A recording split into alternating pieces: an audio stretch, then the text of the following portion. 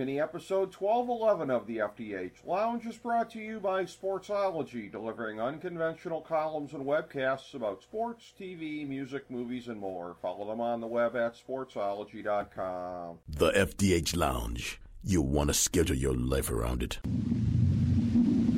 A long time ago, on a gloomy, wet Cleveland spring night, two men stand alone amidst the late-night drizzle.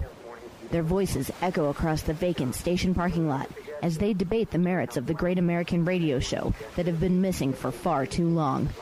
On that night, an idea was born. That idea became the FDH Lounge.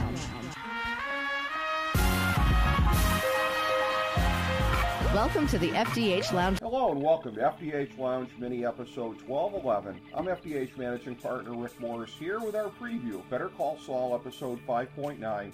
Here's our top 5 notes of interest coming out of Episode 5.8. Number 5. Mike was the insurance policy for Saul. Keeping that hidden from Lalo is going to involve a tremendous plot in and of itself.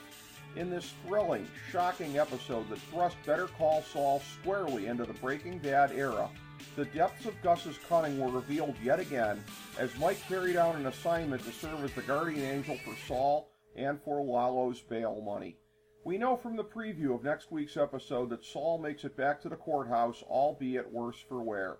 Knowing that Lalo probably suspects that he was ambushed, how will Saul explain who rescued him? That's going to be an incredible story coming out of Saul's mouth. Number 4. Lalo is gloating about the burning of Los Pollos Hermanos.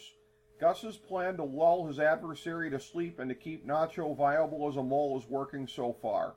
Thus far, Nacho has been remarkable in his ability to maintain Lalo's trust, albeit with a lot of help. But the demands that we put on him in the season's final 2 episodes figure to be far steeper. Number 3. The ambush on Saul was set up by a leak in the Salamanca family. Will this development be a one-off, or will it factor into future cartel storylines? The facility that stored the money that the cousins picked up has a tipster embedded in there. That would be a tremendous payoff if Gus or somebody else were able to take advantage of it later on, but on a show like this, you never know if they're going to come back to this development or not. Number 2. Kim isn't just game adjacent. She isn't just in the game. She isn't just someone who knows too much. She's someone who has demonstrated to the cartel that she knows too much. The decision to become Mrs. McGill or Mrs. Goodman or whatever she is has backfired in record time.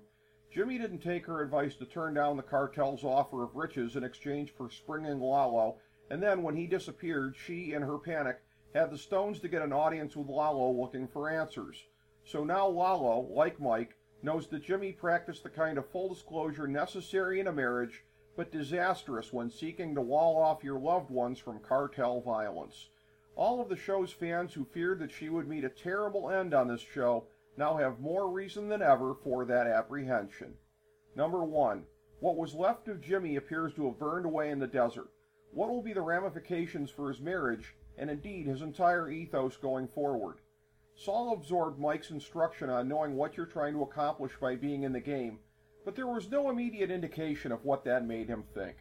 Then, of course, when he hit rock bottom out of pain, exhaustion, and fatalism, and symbolically wrapped himself in that McGill family space blanket only to survive the threat of getting run over, he came out the other side undoubtedly a different man. What will this mean for him going forward? The Saul Goodman that we knew on Breaking Bad was a soulless man who only cared about money. Does that switch get flipped starting here? If so, that's going to be an early, fatal blow in his marriage.